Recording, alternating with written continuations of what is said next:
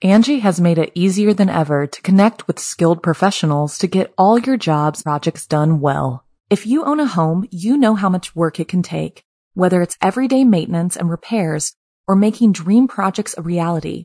It can be hard just to know where to start, but now all you need to do is Angie that and find a skilled local pro who will deliver the quality and expertise you need. Angie has over 20 years of home service experience, and they've combined it with new tools to simplify the whole process.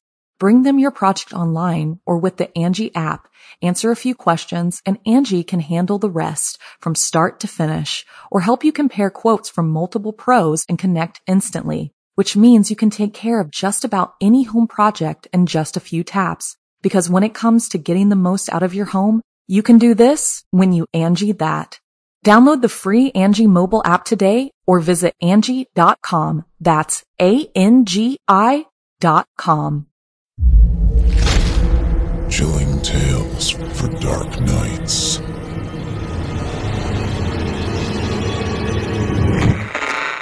Want to make sure you never miss a Chilling Tales for Dark Nights video again? Be sure to subscribe and hit that bell to turn on notifications. It's time to turn off the lights and turn on the dark. Chilling tales for dark nights.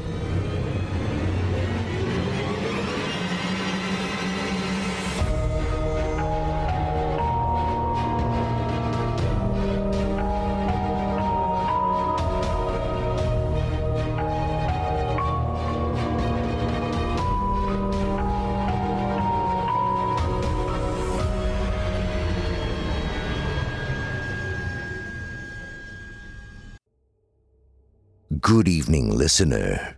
You're listening to Chilling Tales for Dark Nights. On tonight's program, we invite you to leave behind your safe reality and descend with us into the frightening depths of the most terrifying imaginations with an audio adaptation of frightening fiction about submerged skins. Also, tonight's tale is a Chilling Tales exclusive, meaning you won't have heard it anywhere else. I'm your host for the evening, Steve Taylor, and tonight I'll continue to gladly be your guide as we traverse the dimly lit corridors of your darkest dreams. Joining us to help bring to life the frightening fiction of Nick Carlson are voice talents Eric Peabody, Melissa Medina, and Olivia Steele. Now, get your ticket ready, take your seat in our theater of the minds, and brace yourself. It's time to turn off the lights and turn on the dark. Our first tale tonight comes to us from author Nick Carlson and is performed by Eric Peabody, Melissa Medina, and Justine Anastasia. In it, we'll travel to Lake Bidai with a maintenance worker named Cliff Martin. He sets out with a team to discover the fatal mystery of the lake, to try to figure out unnatural occurrences, and the results may just scare you out of your skin. Without further ado, I present to you The Scourge of El Cuero. It was about this time last year when the first skin washed up on the shores of Lake Bidai. Death on the water was nothing new to Cliff Martin, who oversaw maintenance on the Lake Bidai Dam. It was a reservoir lake, formed back in the 30s by blocking up a tributary of the Mississippi River, so it was prime real estate for tourists and vacationers. While always great places for boating and fishing and other recreational activities, the darker side of the coin reveals that nearly 4,000 people drown in lakes across the U.S. every year. Tragically, it happens disproportionately to children. Swimming out too far and lacking the energy to make their way back is a common yet mortifying occurrence. Adults are far from safe themselves. Boating accidents and medical episodes are the primary culprits for their unintentional drownings. One would think that decades of life experience would be enough to convince folks to keep life jackets on standby when on the water. Still, every year bodies go under and stay down, only re-emerging once life had been seeped away, replaced with sogginess and gaseous bloating.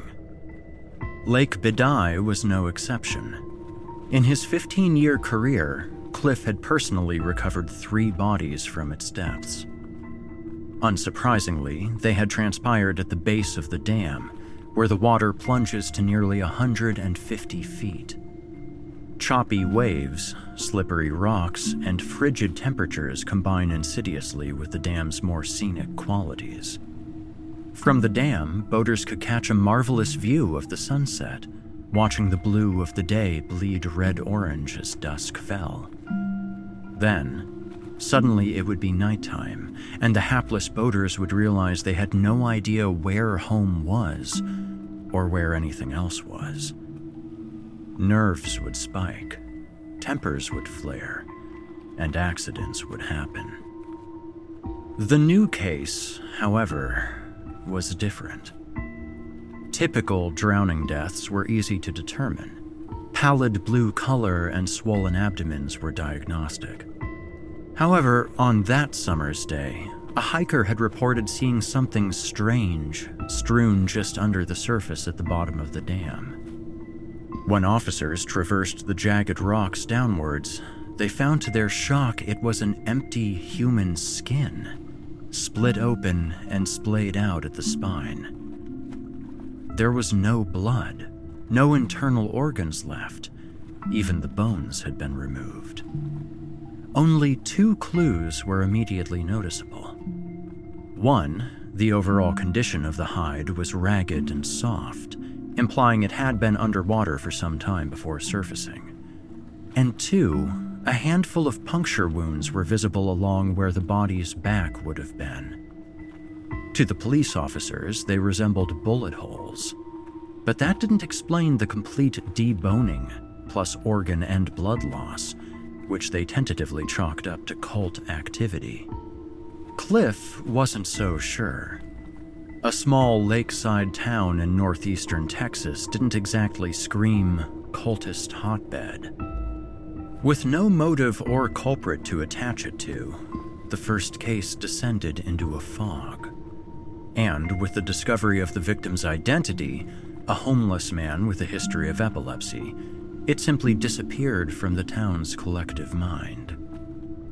The next 3 skins, therefore, turned out more grievous and confounding. Over the next 12 months, a new hide would wash up in a consistent cycle of once every 3 months. All were split down the spine. All were missing their blood, innards, and bones.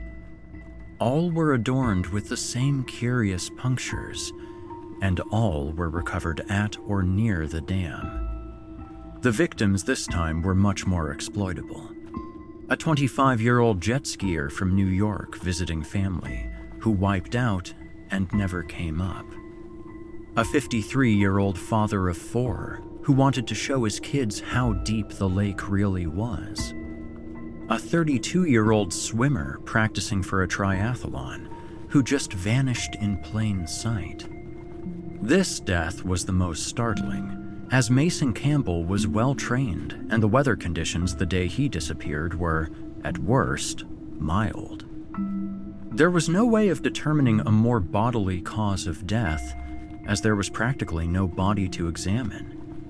They only knew it was Mason Campbell from the swordfish tattoo on what used to be his left bicep. The media murmurs about cult activity welled up again. Their wild speculation, plus law enforcement's lack of answers, threatened to sink the town's economy. The guided boat tours and quaint shopping districts that brought in capital every season showed signs of suffering for the first time in decades. The dam, once a tranquil and iconic set piece for the lake, became reminiscent of a war zone, on account of the armed officers patrolling its length, watching out for who or whatever would strike.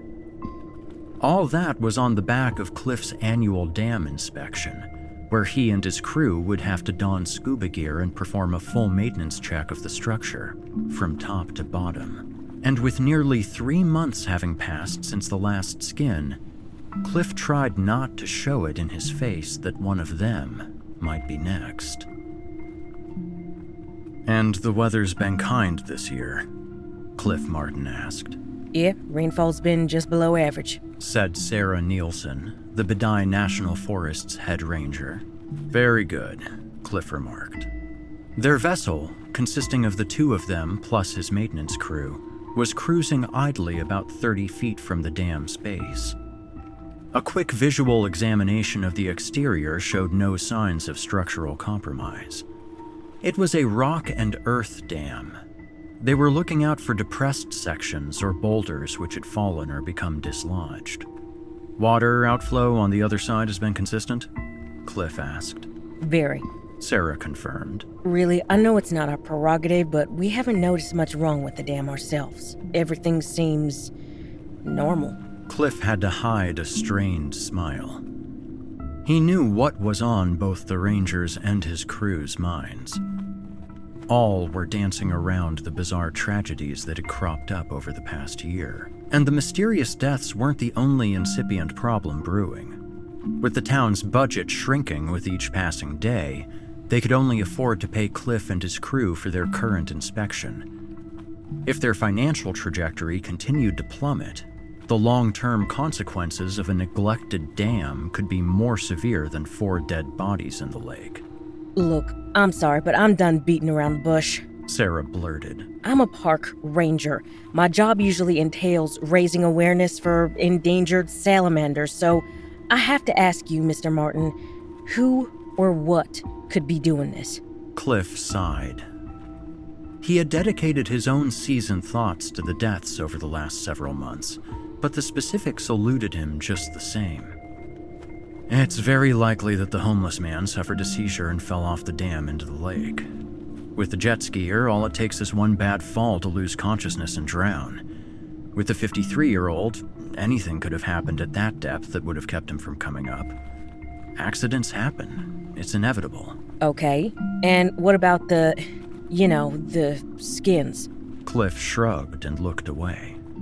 "If it was a person that did this, they'd had to have found the bodies once they floated up and done whatever they wanted to do. And I fail to see how they could have gotten away with it 4 times in a row, especially with this much attention." He gestured to the minute silhouette of a police officer walking the top of the dam. "And there's no animals in Lake Bedai that could do such signature damage on their own. The only culprit I can imagine is scavenging catfish." Sarah raised an eyebrow, and Cliff gave a grimace. "But I think we both know that's not going to fly," he said. "Finally, a solid realization," Sarah muttered, turning away and gazing over the lake. Phoebe Pemberton, an experienced diver and one of Cliff's longtime crewmates, perked up with a furrowed brow. "You said native animals, Cliff. Is there anything else that could survive here capable of doing that to a person?" Cliff considered it. Broadening the net further revealed a menagerie of exotic aquatic animals more than capable of killing humans. A rogue alligator was possible, but one would have been seen sunning along the shores long before. Bull sharks could survive in fresh water, but the lone, patternless punctures on the recovered skins were not diagnostic of their crescent-shaped jaws. Such punctures would normally pin the blame on a stingray, but there was no motivation for a bottom-feeding animal to deliberately pursue large prey on the surface. And, of course, neither suspect could explain the missing innards and bones. "It has to be a cult," Rio Vasquez, the maintenance crew's structural engineer, piped up. "I've heard of shit like this from back home. All those Santa Muerte nutjobs running around slaughtering cows and then blaming goddamn aliens." He gave the ranger a knowing stare. "Wouldn't be surprised if they're running around here, too. Bottom line is," Cliff interrupted, noticing Sarah's mortified expression. Unless we can catch it in the act, there's no way of knowing for sure. Those skins left the coroners and the authorities with nothing. It could be Bertha, said the crew's fourth and final crewmate, diver Trevor Maitland. Who's Bertha? Sarah asked. Oh, she's this giant flathead catfish that lives by the dam, said Trevor, his eyes popping with excitement. By her size, I reckon she's at least 40 years old. She likes when you give her a piece of shad, then she'll nuzzle your face and let you tickle her. That's enough, Trevor, said Cliff, fitting his gaze between him and the ranger. This is insane. This is just fucking insane, Sarah nearly shouted, pivoting away towards the stern. None of you know a goddamn thing, and alien catfish cultists or whatever are killing people left and right in this goddamn lake.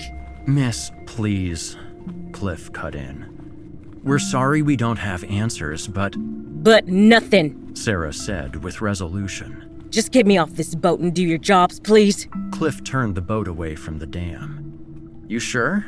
The nearest dock is a good half-mile off. No, just drop me off at the base. I can manage it myself, she snapped. Cliff hesitated, but carefully maneuvered their vessel to the base of the dam. He barely cut the engine when the ranger vaulted the railing and splashed into waist-deep water before ascending the steep, rocky slope. The maintenance crew gaped as she climbed the dam before leveling out at the top, to the bemused looks of patrolling police officers. She's a piece of work, Trevor finally said.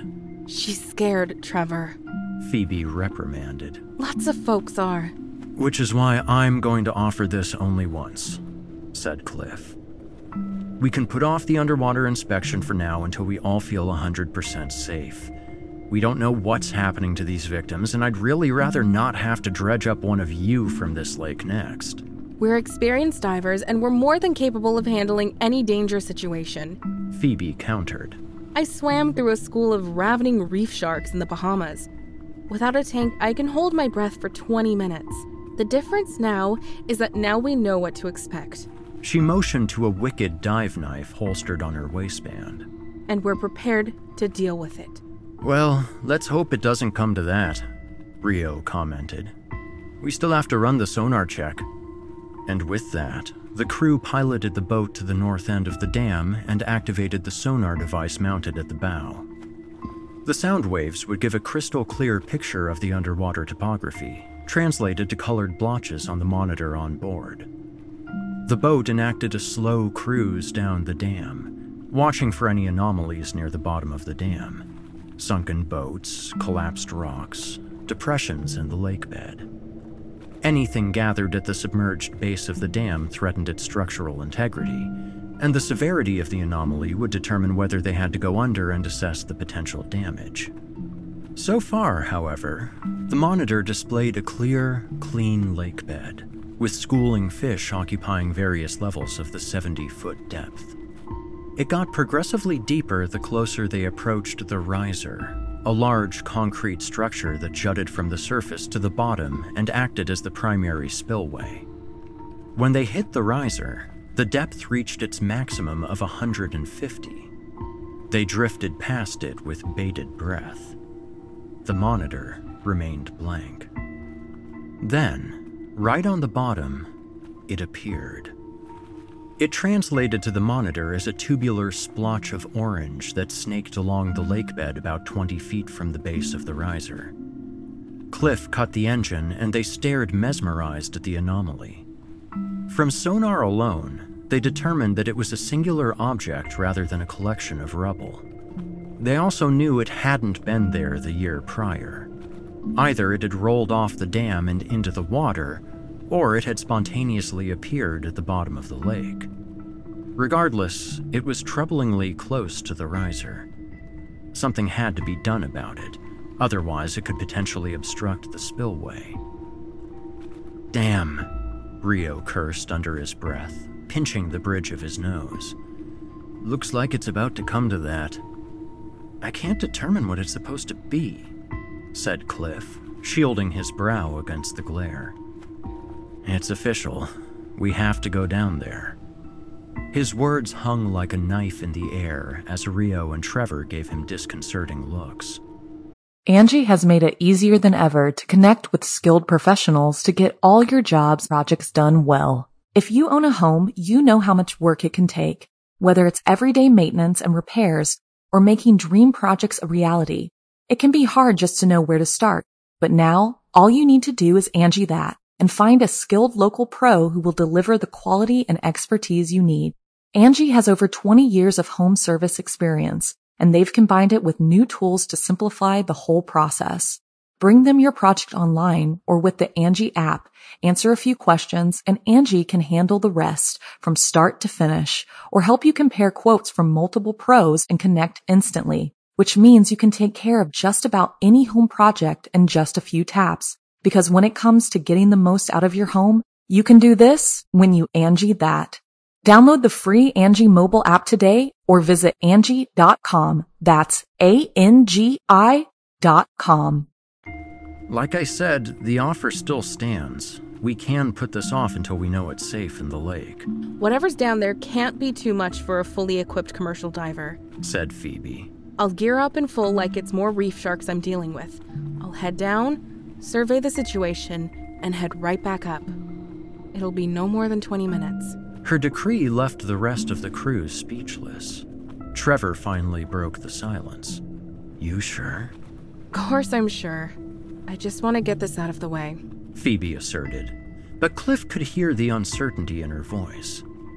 He guessed she wished to get it out of the way, the same way patients wish to get a violative, painful procedure out of the way. We should see you on the sonar, Cliff said. We'll monitor your descent. If it looks like trouble, we'll come in after you. Phoebe nodded, reluctantly removing a dive suit, buoyancy compensator, and oxygen tank from the cabin. Who's we? Trevor brought up.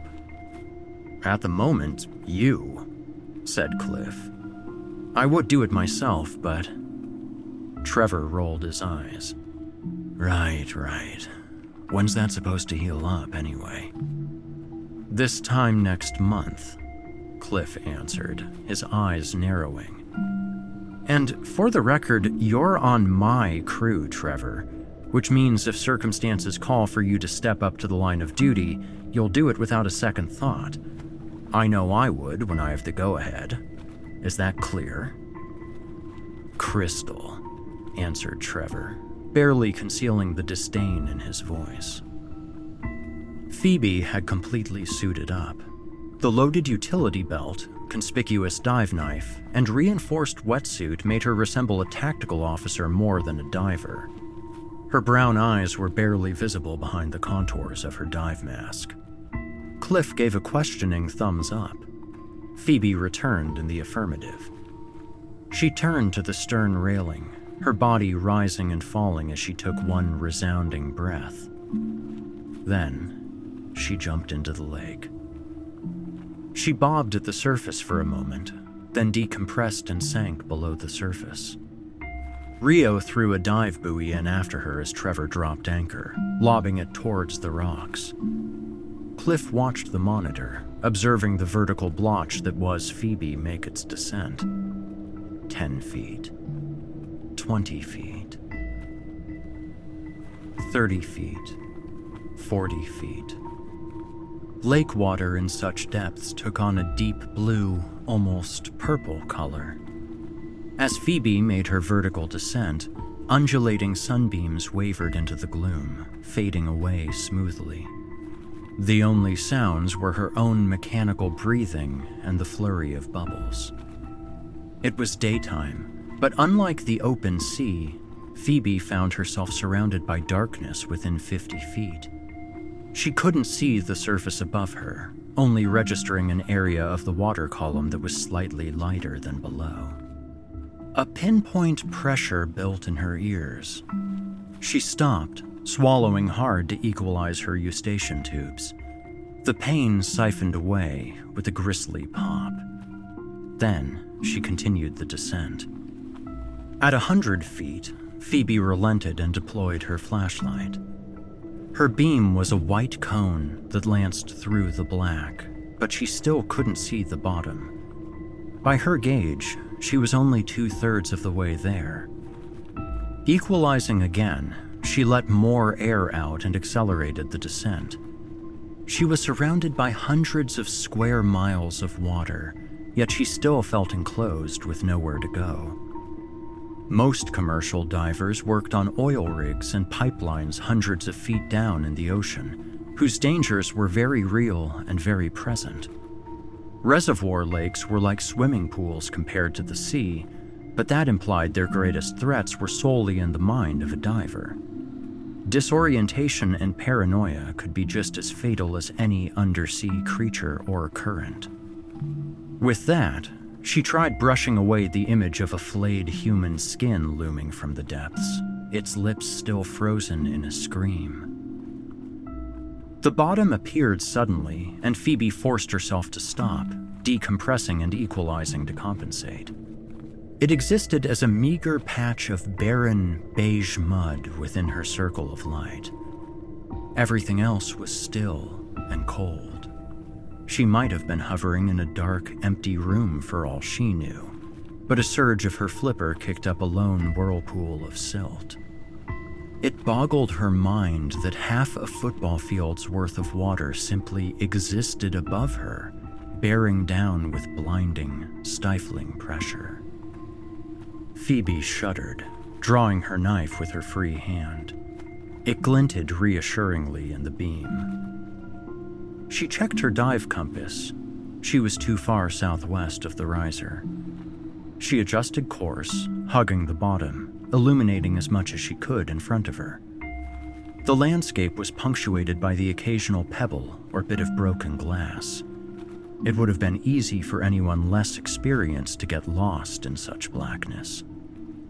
Then, the anomaly appeared in her light. She recognized it immediately on account of its pipe-like shape, but it was much larger than she expected, wide enough to comfortably swim through. And the longer she stared, the quicker she realized the true horror of its design. Shit, she whispered, preparing to ascend.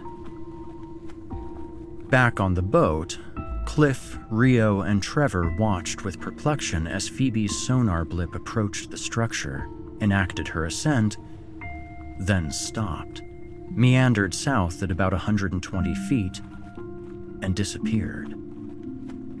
"Where's she going?" Rio demanded.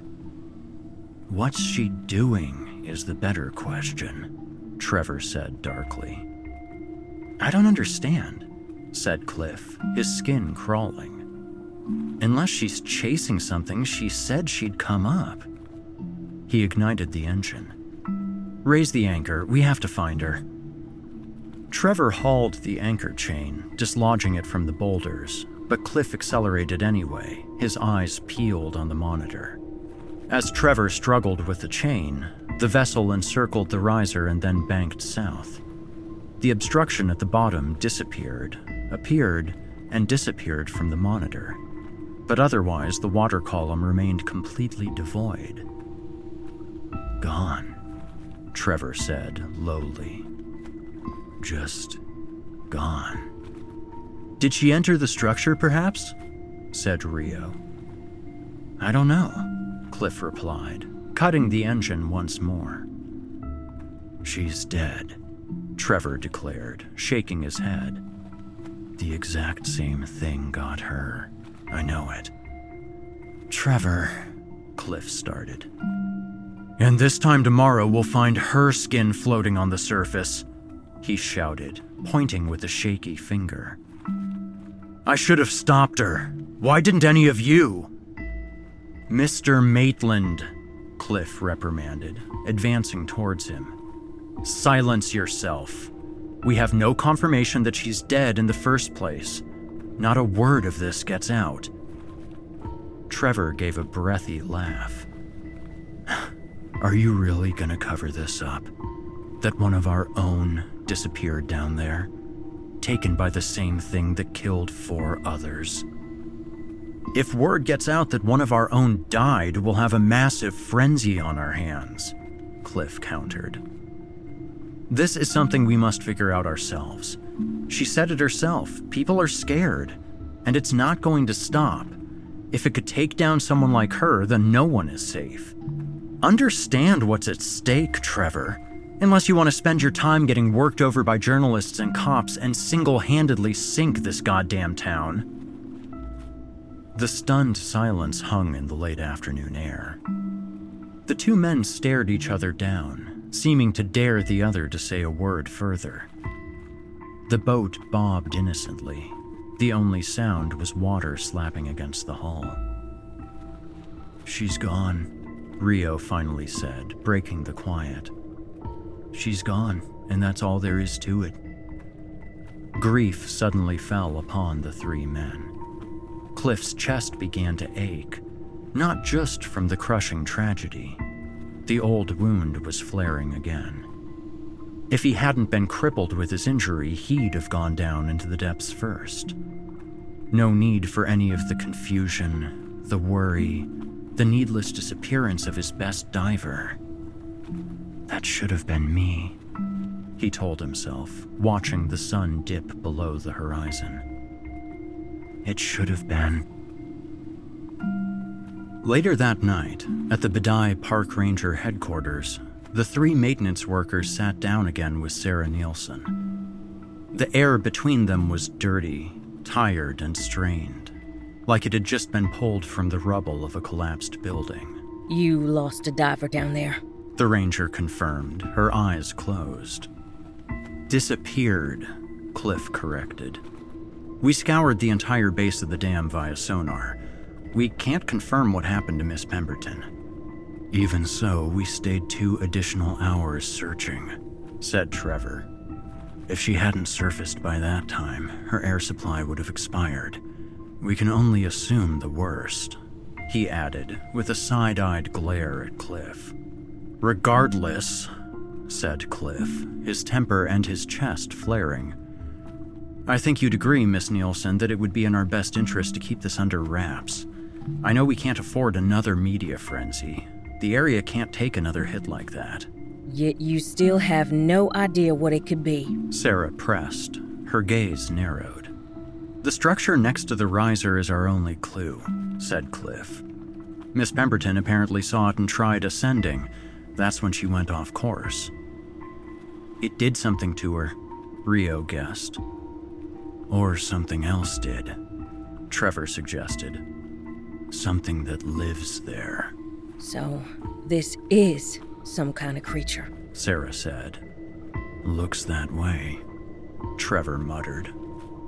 "And if that's the case, there's no better time to go down there than now," said Cliff. Trevor and Rio jumped. "What?" they yelled in unison. Sarah likewise looked as though Cliff had just spontaneously combusted. Cliff, however, was resolute. "Think about it. People go on the lake every day, yet this thing strikes only once every few months. I know it sounds grim, but with Miss Pemberton, now that this creature's attacked, it might be tired. Full, lethargic, however you want to say it. Like how snakes go months between, well, you know." Trevor was shaking his head again. "If that's the case, mister, I know it sounds grim. Then why don't you go down there next, to prove the worth of your words?" Cliff prepared to argue, but he noticed Sarah's penetrating stare as well. He sighed, his heart sinking. He had already endured so much guilt over allowing Phoebe to descend, over his condition that indirectly forced her to take his place. But the ranger didn't know what his crew knew. He stood up, deciding that a graphic demonstration was apt. Unbuttoning his shirt, he turned to face his crew and the ranger, exposing his chest. Trevor and Rio cringed, but subtly, as they had seen it many times before. Sarah, however, slowly raised a hand to her mouth. Cliff Martin's chest was scarred and depressed, as if his ribs had been forced a few notches inward. Adhesive electrodes were stuck on his skin. Their wires led down to a device resembling a smartphone clamped to his belt. Transcutaneous electrical nerve stimulator, Cliff explained. TENS for short. My ribcage shattered in a car accident months ago, and this device keeps the pain at bay while it heals. Obviously, submerging would be a poor idea, but even without it, I can't descend much more than 30 feet before the water pressure becomes unbearable. Trevor rolled his eyes. Cliff caught sight of this and shot him a glare as he buttoned up. Cliff was a tall, sturdy man, all things considered. It seemed cruel that such a seemingly flimsy and benign treatment method was preventing him from doing his job properly. He found it an inconvenience then. Now, with such a heavy loss on his shoulders, he despised it. "We have to go down there again," Cliff repeated. "And right now there's only one man here qualified to dive at such depths." Trevor scoffed. "Right. As you see, Mr. Martin takes no issue with sending more sacrificial lambs to the slaughter." "I'm done trying to convince you," Cliff spat. "I am no less upset at my condition than you are. There are bigger things out there, though. 4 others are dead too, remember? Please, Trevor. If not for me, then do it for everyone else who depends on Lake Badai. Do it for Phoebe." Trevor sucked in a breath through his teeth, looking around at the expressions on those around him. Cliff's hardened urgency, Rio's silent uncertainty, and Ranger Sarah's uncomfortable pity. He threw up his hand and stood up. "Fuck you," he said, pointing at Cliff. "Fuck this lake and fuck everyone else." Then he sighed, his eyelids twitching. "But I'll do it. I'll do it for Phoebe." It was 1 a.m. when they had set out for the dam once more. They were packing compared to the previous afternoon. Along with his own dive knife, Trevor was armed with a spear gun they had stashed in their van and clad with chainmail, normally used in defense against sharks. He also insisted on a tether attached to the back of his BCD, trailing back to the boat.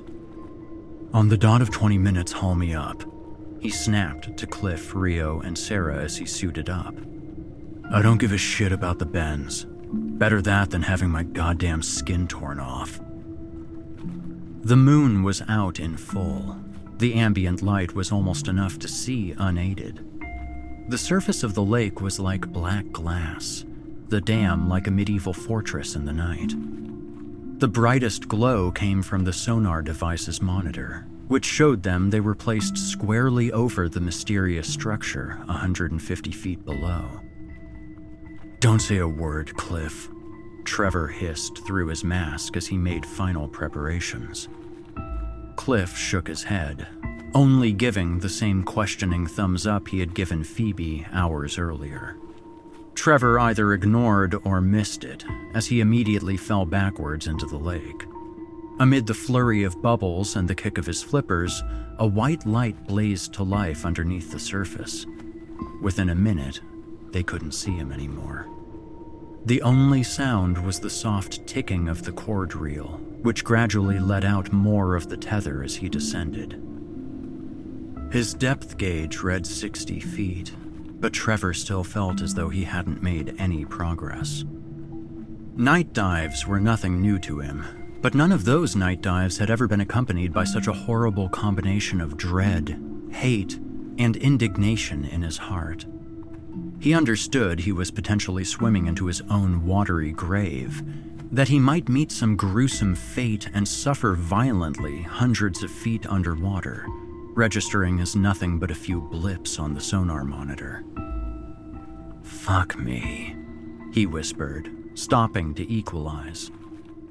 Everything around him was cold and vast and blank as deep space. He could see his beam cutting far into the gloom, revealing nothing. Only his own sense of direction told him which way was up. He gripped the spear gun tighter as he resumed his descent.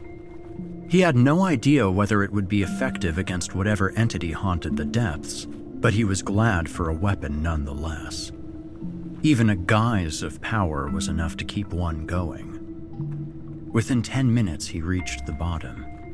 Equalizing and righting himself, he checked his compass and found he was too far south. He corrected his course, slowly kicking off over the muddy bottom. Something appeared in his beam. He yelped, sending up an explosion of bubbles. Once his heart settled back in his chest, he realized the thing was tiny and motionless, half buried in the silt. But deep fear set in where panic was once he realized what it was. It was a hilt, the faintest sliver of a silver blade below it in the muck. That was all the confirmation he needed. Phoebe loved that knife and would never have let it go, especially in the middle of a fight. Resisting a sob, he kicked past it. A minute passed. Then, something loomed in front of him. He knew right away it was the mysterious, tunnel-shaped obstruction. He froze up in awe and terror, his beam scanning its length, drinking in its grotesque features. "Holy fuck," he whispered. "So that's where they all went." His beam flitted upward, and something appeared to stand out against the gloom. It was hanging inert in the water column, about his size, yet shapeless and the same color as a wetsuit. Their wetsuits. Trevor screamed as the flayed, soggy face of Phoebe Pemberton stared back. Panicking, preparing for his ascent, he became aware that there was another pair of eyes upon him. Below, buried in the silt, 2 green eyes looked up directly at him. There was a whirlwind of mud. Trevor dropped his flashlight as he readied the spear gun. The falling beam showed the creature in middling glimpses. Whatever it was huge, those green eyes standing out like signal flares, and as it moved in, Trevor fired where he guessed its head was. A thunk resonated up the line, one Trevor felt in his arms. He gave a strangled cry. He had made contact. That's when something else made contact with his shoulder. It was more like a splinter on account of the thick chainmail, but Trevor felt the suit come apart and his skin break. It happened almost immediately. Before his eyes, the stray beam from his flashlight seemed to grow dimmer. Then he realized it was his vision that was dimming instead. "Fuck!" he shouted, making for his ascent.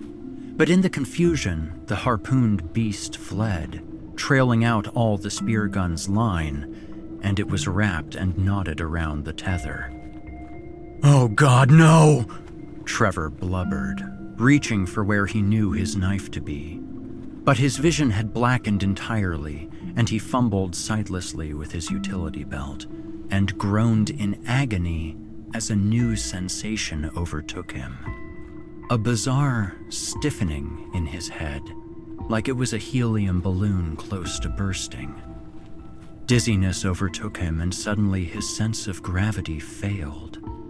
He had no idea which way was up. "No," he moaned, kicking for what he thought was the surface, but his disorientation plus the monster's thrashing was too much. He hung limp as the stiffness spread to his limbs, and he merely hung motionless in the water, a slave to the pain in his body. His organs were bubbling. His very blood threatened to explode from his skin. Gas expanded in his guts. He couldn't see, but he could sense his eyes pop from his skull and plaster against his bloated cheeks.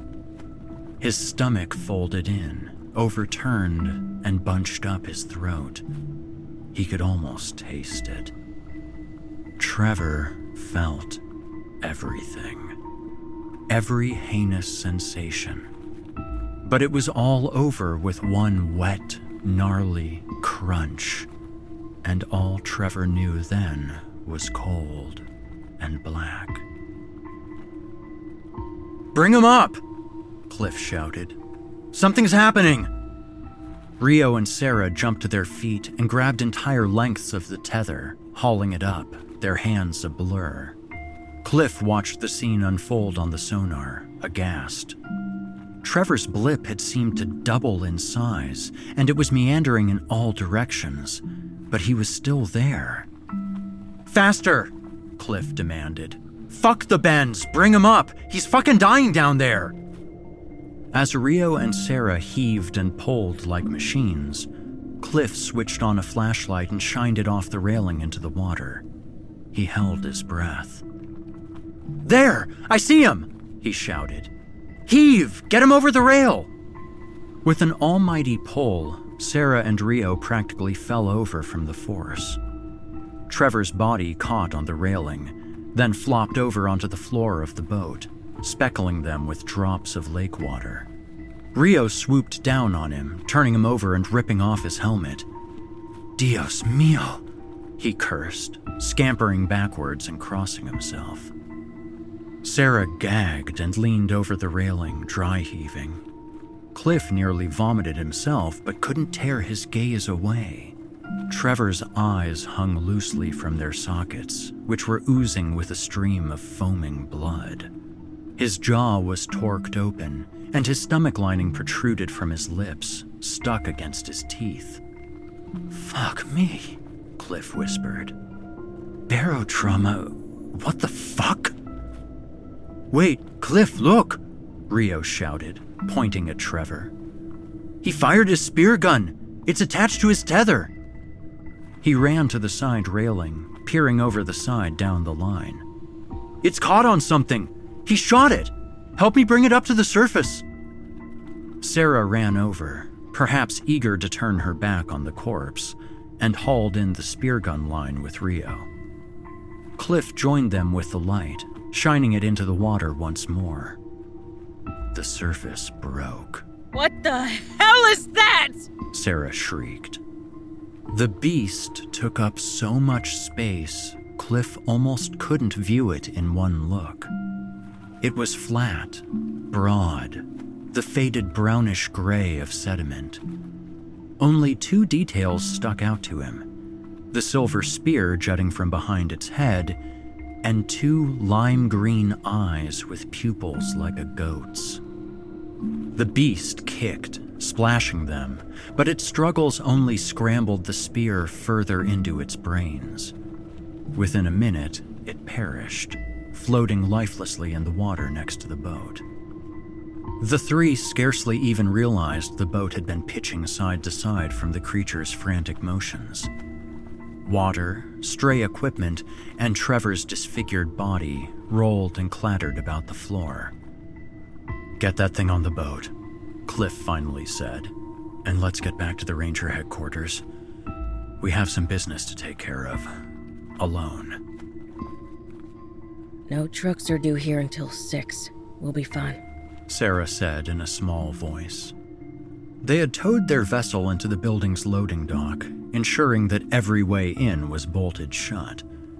Despite the warm summer night, the inside air was cold and musty, made no better by the flickering fluorescent lights and the creature's putrid smell, although neither could tell with confidence which corpse still laying in the boat was actually responsible for the odor.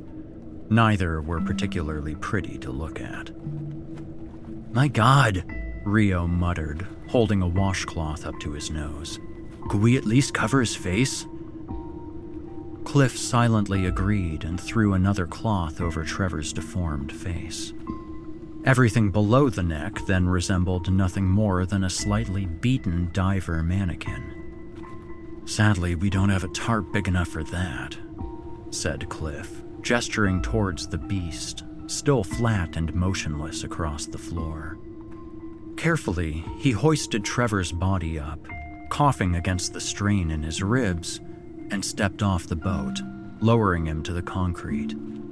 Then the three of them grabbed a hold of the spear gun line and pulled, dragging the creature off the stern, where it flopped and slid sickeningly. The three gathered around its body, unable and unwilling to break the uneasy silence. "Well," Cliff finally said, "I did have Stingray on my list." Stingray was perhaps the most accurate descriptor. Superficially, the creature resembled a manta ray, sans the fleshy protrusions on its face. It was also significantly more deep-bodied, its wings stocky and blunt. Its glassy eyes were positioned on the top of its head, giving it a permanent upward stare. Perfect for seeing victims on the surface, Cliff realized. Its tail was short and sturdy, sword-like rather than whip-like. I don't see a barb, Sarah said, covering her mouth. Did it break off in his flesh or something? There was never a barb, Cliff observed, pointing to its rather featureless tail. And typical stingray venom is necrotic. It doesn't induce barotrauma like with him, he said, gesturing to Trevor's body. "So, we killed it?" Rio breathed. "No way we could have induced such pressure imbalance on our own," Cliff asserted. "Let's flip it over." They slid their hands under the beast's wing and lifted. It fell onto its back with a clammy plop. Cliff was surprised to see its mouth was very wide and malleable, like a sturgeon's. Gripped with a sick idea, he knelt down and reached down its gullet. Taking care not to prick himself on the sharp edges, he grabbed a fleshy handful of something and pulled, standing up. Rio audibly gasped. It was equipped with a proboscis, longer than the creature itself. Sticking from the opening was a single oozing point. "I know what this is," Rio whispered. "What?" Cliff demanded, dropping the tongue. "What is it?" "Well, I know, but it's not supposed to be real," he stuttered. "This is El Cuero, the cowhide." The following silence was awkward and thick. "The cowhide?" Sarah parroted. Rio nodded. "It's a monster that lives in rivers and lakes. It looks like a cowhide splayed out in the water. That's how it gets you. You get up close wondering what a cowhide is doing in the water, and boom! It grabs you with its tongue." Cliff examined the creature once more and had to conclude he could see the resemblance. "But what's it doing in Texas?" he asked. "I don't know," said Rio. "We have regular stingrays in Argentina. From what I know, they became freshwater when the sea receded a long time ago and they became landlocked. That's where the legend came from. Maybe something like that happened here." "And evolution went haywire," Sarah concluded with a grimace. "Turned an animal that eats clams and fish into one that kills terrestrial mammals," Cliff mumbled, pacing. "I'm willing to bet whatever venom it packs induces barotrauma in its prey, and it sucks out its softer parts with that proboscis." "Leaving just the skin," Sarah finished. "And that happened to Phoebe?" said Rio. Cliff nodded solemnly. Sarah had to turn away again. "But what about the bones?" Rio added. Another sick idea came onto Cliff as he noticed the creature's distended stomach. Drawing his own knife, he knelt back down and slit the knife through its skin. It was slippery, yet tough, resisting against the blade. Watery blood seeped forth and the horrid smell intensified. He turned his head away in fear of puking. He tore open the stomach cavity with all his strength, ignoring the indignant stitch in his chest. "There we go," he declared ominously. The creature's guts were jam-packed with human bones. The entire skeleton could have been rearranged. The bones swam in a broth of digested flesh and foamy blood. Strange. The bones don't appear to have been digested at all, he muttered, picking up a finger bone. He stopped, however, at a lone glint of gold that stood out on it. He dropped the finger, mortified. Phoebe hadn't been married, but he knew the ring had been a memento from her grandmother. "We're not out of the woods yet," he declared, standing up. He turned to Rio and Sarah, opting not to tell them about the ring. "This El Cuero may be dead, but still we know nothing about that obstruction. Frankly, I fear the worst." What's the worst? Sarah asked. Cliff pointed near the beast's tail, at two oddly phallic fins trailing off its body. It could be a nest for his mate. The early morning had dragged on, but neither three had agreed upon their next course of action. We have to involve outside authorities, Sarah said. "I wouldn't," Cliff rebutted. "We've come so far by ourselves. Involving the others would slow things down and stir the pot more than it needs to." "We've lost 2 divers," Rio reminded. "If that thing is nesting, then there's no telling what putting it off any longer will incur," Cliff countered. If we know how to stop it, then we can tell more qualified individuals how to take care of it, Sarah offered. "We are qualified," said Cliff. "Every second counts." And then the conversation hit another dead end. In the meantime, they had hauled Trevor and the beast's body back onto the boat in the loading dock. The washcloth over Trevor's face had been completely soaked through with liquefied innards, a revolting effect of El Cuero's venom. "He knew the risks and didn't want to go, yet he did it anyway," said Rio, shaking his head. "What a man." Brave. Very brave. What a shame, Sarah commented. "Fuck me," Cliff snapped, stalking in a circle. "I didn't ask for this. You people know I'd have gone under if I could." "Whoa," said Rio, his eyes widening. "We meant nothing by it." "Sure, I know you people think I'm some kind of cowardly invalid," he ranted, short of breath from the pain in his chest.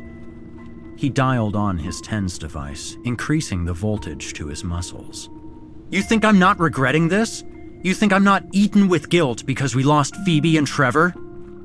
He stared wildly at them.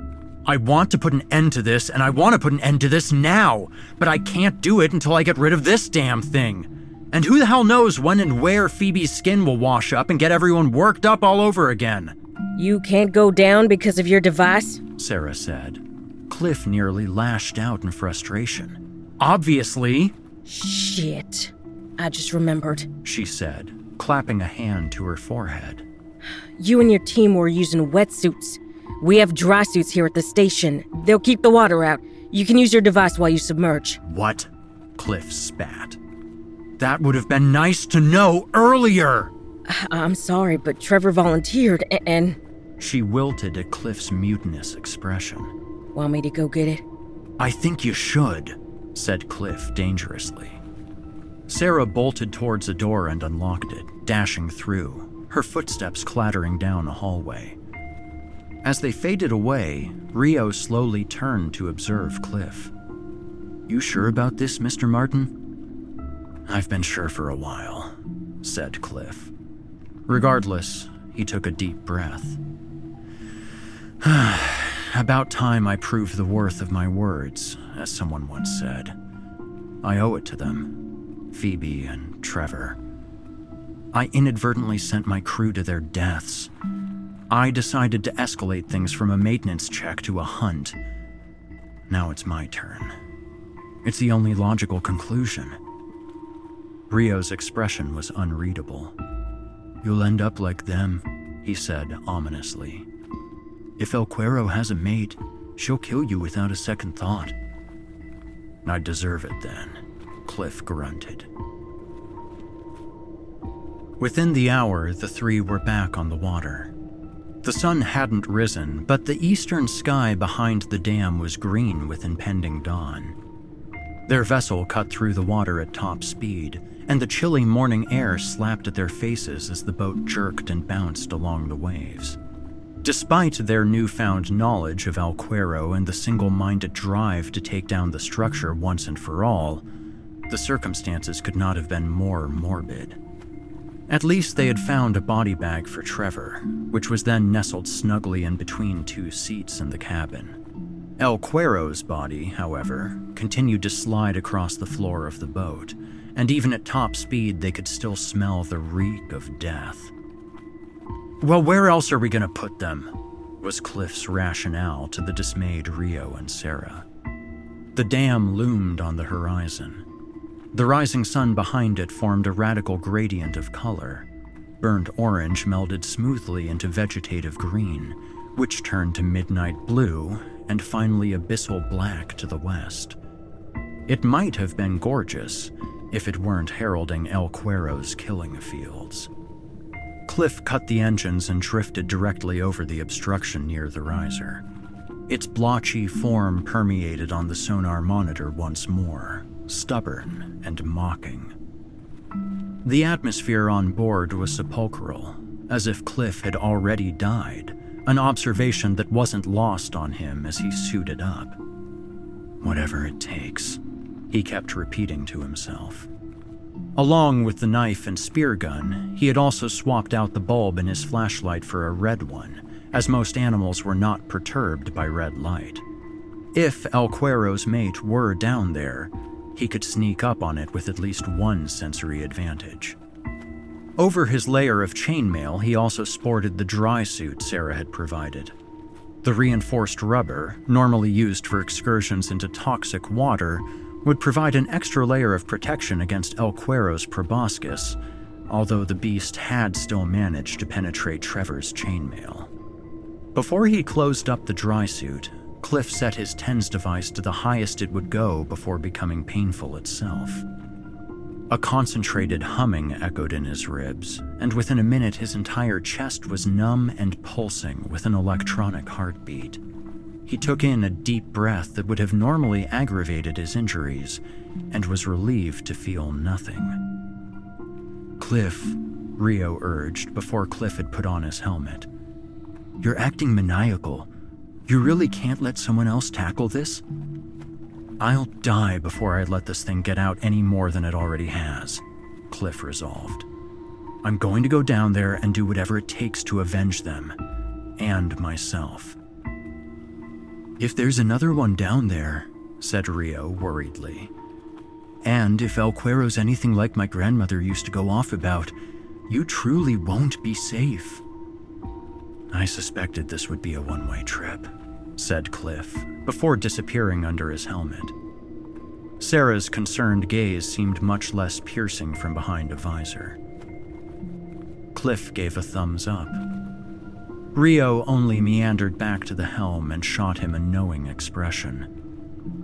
"Down I go," Cliff hissed, before tumbling off the rail and down into the depths. Whatever sunlight was shining on the surface disappeared only after a few kicks into the water column. Cliff paddled resolutely, letting the stream of bubbles course up above him. Their ascension told him his downward trek was straight and true. As the darkness became more severe, Cliff's heart took on a dreadful heaviness. Perhaps it was the desensitized pressure on his chest, or the realization that both Phoebe and Trevor had traversed this horrid gloom before meeting their fates. Apprehension gripped him. He checked his dive gauge. It read 60 feet. It was the point of no return. Everything around him looked the same. Ascending wouldn't make a difference. There was only the descent left. His nerve broke, and Cliff drew the flashlight. A red cone flared to life, drilling into the frigid depths. He stopped.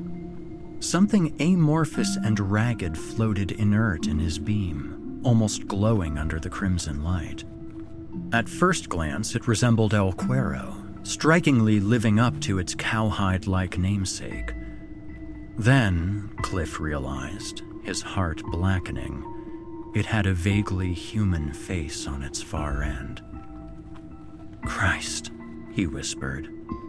Phoebe's skin would surface in several hours' time, in broad daylight, in the sight of all. He hoped Rio and Sarah would have the foresight to watch out for it. Her, he corrected himself. She wasn't a nameless vacationing casualty. She was his loyal crewmate, brave and steadfast, not fearing what horrors the lake was hiding. Cliff stopped to equalize, taking a moment to quell his pulse. Then he resumed his descent. He could feel the pressure more greatly in his chest, but the pain was at least at bay. A nasty thought occurred to him. The TENS device was protected from water, but would it withstand water pressure? Would it malfunction and kill him before he even reached his goal? "You've got plenty to worry about, Cliff," he told himself. "Just go." After several agonizing minutes, the bottom appeared in his beam. The redness gave it a disturbing likeness to strewn viscera. Cliff leveled out and checked his compass. He was too far northwest. He corrected his course towards the riser. He expected to see El Cuero's eyes shining out at him from the darkness, but all he saw was the desolate, red-tinted lake bed. The TENS device felt 50 pounds heavier in his dry suit. Could El Cuero detect electricity, like sharks and rays? Something appeared to Cliff's left and he halted. It was tall, smooth, and featureless. He sighed, realizing it was the base of the riser. He was close. The riser slowly disappeared behind him as he kicked forward. Once more, there was nothing but silt and darkness. Then came the obstruction. Its size and shape was diagnostic, and as Cliff surveyed it with his beam, he understood what had compelled Phoebe and Trevor to ascend so quickly. It was tunnel-shaped as he had expected, constructed from what looked like a mishmash of debris, mud, and human bones. The harder he looked, the more he picked out spines, ribs, limbs, and even a couple of grinning skulls. A catacomb's worth of bones, stolen from the beast's prey and crafted into a grisly lair, and being washed in red light made it appear nothing short of hellish. Cliff shuddered as he imagined Phoebe's bones added to the mess, their only indicator a glint of a gold ring among the dull, deathly decay. Cliff laid a hand on his knife and his spear gun, strapped to his utility belt. He'd have no problem tearing down the structure within the 40 minutes he had left, but he had to make sure there wasn't more to it. Circling around, he found the opening to the tunnel, flanked by a rosette of spiky human ribs. Taking great care not to brush against them, he hugged the bottom and crawled with his fingertips towards the entrance. His red light flooded the interior, and Cliff got the impression he was swimming into a furnace, the remains of its victims still leering at him. The walls were just wide enough for him to spread his arms. Random bones stuck out at odd angles. On the ceiling, a skull half submerged in mud stared down, its jaw open wide, as if screaming. He ignored it and crawled forward. The tunnel of bones took on a brief curve, and Cliff suspected he was reaching the end. If the passage was empty, he would just backtrack and go about ripping it down. He prayed for it to be empty. He prayed there had only been one creature in the lake. His hopes were wrong. Trailing from the ceiling were ribbons of what looked like gelatinous bubbles waving listlessly in the water. As he shined his light on them, he was startled to see black shapes squirming inside them. eggs, he realized with horror. And, reflected in his beam behind the eggs, was one angry eye staring right at him. Cliff panicked and kicked away, averting his beam, but the mother remained still. It was broody, not willing to waste its energy unless it absolutely had to. Cliff stared at the beast, now seeing it was partially buried in a patch of silt between the eggs and the back end of the bone tunnel. He then stared at the eggs. "Looks like you're gonna absolutely have to," he thought. He drew his knife and made a cutting slash at the eggs. The creature immediately surged forth from its hiding spot in a cloud of mud, and Cliff gathered one image of it propelling through the ribbons of eggs, parting to the sides like curtains as it attacked. It fired its proboscis and it punctured under Cliff's shoulder. Cliff yelled out, but more in surprise than pain. The barb seemed not to have pierced through his skin. Invigorated, he drew the spear gun and fired, but the harpoon only caught the beast in the wing. Cursing, Cliff dropped the spear gun and flailed with his knife, slashing at and missing the proboscis. The beast was lit from underneath by the red light. Cliff could see down its gullet, and the writhing proboscis probed through the water like a snake about to strike. It struck again and cracked Cliff's visor. He cursed again and backed off. His vision was distorted, but no water appeared to be seeping in. Roaring, losing himself in an explosion of bubbles, Cliff darted forward and collided directly with the beast, driving the knife directly into its stomach. Writhing and flapping, the beast retreated, and Cliff drew the knife through its skin up to its mouth. The red water before him darkened further as a plume of blood shot up from its underside. The beast buried itself in the mud, its hateful eyes locked on him, its proboscis lancing and retracting like a chameleon's tongue. It struck him several times at once. Cliff had no time to register whether he had been injected. All he had felt was whipping and tearing at his outer layers. The eggs fluttered innocuously in front of him. Stricken with directive, he resorted to grabbing at the eggs, crushing and popping them like grapes. El Cuero's proboscis slashed him directly in the chest. His skin still didn't break, but a terrifying jolt shot up his body. The creature seemed to jolt too, its proboscis hanging limply from its mouth, its eyes unfocused. Recovering, Cliff sensed a new pain, an all too familiar crushing pressure in his ribs, like the edge of a house being lowered onto his chest. "Oh no!" Even as Cliff put the pieces together, the agony compounded. He could feel the broken remains of the TENS device sticking into his skin, nearly buried underneath the pressure. He was done. His ribs seemed to fold in on his diaphragm. He knew then that his final moments would be spent hundreds of feet in cold, black water, with nothing but a hideous monster and grinning skeletons for company. But El Cuero stayed down, viscous blood seeping from its underside, its proboscis useless and dead. "Do it," he thought, slashing and swiping at the eggs, puncturing their membranes, tearing them apart. "For Phoebe," he thought with each manic grab. "For Trevor." His chest crumpled. He could feel his heart scarring. In one last defiant act, he sprung upward through the ceiling, dislodging his helmet, sweeping and kicking at the remains of El Cuero's lair.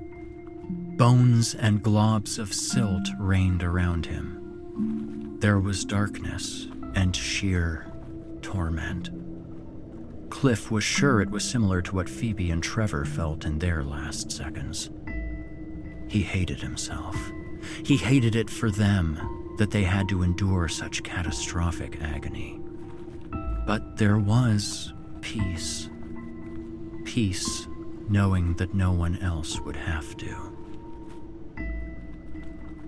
On the surface, as the sunrise peaked, Rio and Sarah had watched with amazement as Cliff Martin's signature on the sonar monitor seemed to enter the structure, linger for a minute, then flat out disappear as the structure collapsed in on itself. They stood glued to the monitor for 10 minutes after that. Nothing more appeared from or around its remains. Whatever he did, the structure's no longer a problem, said Rio solemnly, pointing. See? All the debris is spreading around. It won't affect the spillway now. You think his skin will come up too? Sarah wondered out loud. Let's hope for our sake no part of him comes up, Rio muttered. I don't think he'd want to anyway. They continued watching the screen. Still, there were no other signs of life apart from the occasional schooling fish. I don't want to speak too soon, Rio continued, but I think Lake Bidai is safe from El Cuero. I hope you're right, Sarah said. Look! Rio glanced around and saw a small group of boats heading their way. They were assorted, ranging from locals to vacationers to law enforcement. Whether word of the new deaths had gotten out, or someone had guessed something was up on their own, neither Sarah nor Rio knew. But they looked around at their own boat, hosting a laden body bag and the corpse of a lake monster, and cringed. I'd hate to have to explain this one, said Rio. Leave it to me, Sarah said, smoothing out her ranger's uniform. This is my lake anyway, and as of now, there's no more reason to be afraid. They turned towards the approaching boats, confident to take on a new challenge and do their part for Lake Bidai.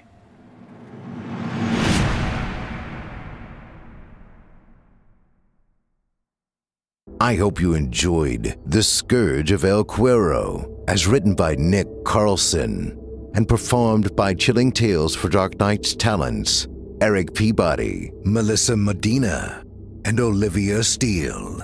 If you enjoyed Mr. Peabody's performance, you can hear more of him on the Chilling Tales for Dark Nights YouTube channel, where he holds the second place championship for the 2019 Evil Idol voice acting competition. You'll also find more of his work on his website at www.vikingguitar.com. More of voice actress Melissa Medina's work can be found on the official Chilling Tales for Dark Nights YouTube channel, as well as her website, hearmelissa.com. That's HearMelissa.com. Be sure to check her out when you can. I assure you, you won't be disappointed. You can hear more from Olivia Steele right here on our very own network, as well as on her YouTube channel called Scarily Olivia. If you check her out, be sure to give her performance a thumbs up, leave a kind word, and tell her you heard her here on this program and that Steve sent you. It would mean a lot to me. Now, our weekly descent into the depths has just about come to a close. But before we go, I'd like to take a moment to thank you for joining us for tonight's episode and remind you to take a moment to stop by our iTunes page and leave Chilling Tales for Dark Nights a 5-star review and a kind word. And please follow us on Facebook, Twitter, and Instagram if you haven't already. And of course, subscribe to us on YouTube, where you can find an archive of our work going back to 2012. And consider signing up as a patron at our website, chillingtalesfordarknights.com, to show your support and get all of our content ad-free. I'm your host for the evening, Steve Taylor, and it's been a pleasure. Tune in again next week when we once again turn off the lights and turn on the dark. Sweet dreams, listener. Sweet dreams.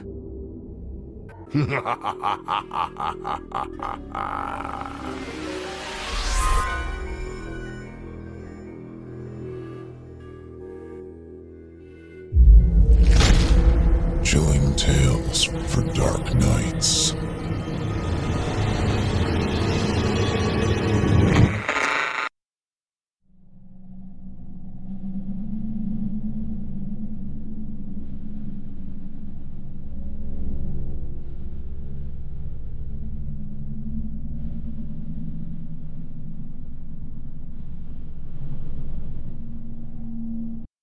Angie has made it easier than ever to connect with skilled professionals to get all your jobs projects done well. If you own a home, you know how much work it can take, whether it's everyday maintenance and repairs or making dream projects a reality. It can be hard just to know where to start, but now all you need to do is Angie that and find a skilled local pro who will deliver the quality and expertise you need. Angie has over 20 years of home service experience, and they've combined it with new tools to simplify the whole process. Bring them your project online or with the Angie app, answer a few questions, and Angie can handle the rest from start to finish, or help you compare quotes from multiple pros and connect instantly, which means you can take care of just about any home project in just a few taps. Because when it comes to getting the most out of your home, you can do this when you Angie that. Download the free Angie mobile app today or visit Angie.com. That's ANGI.com.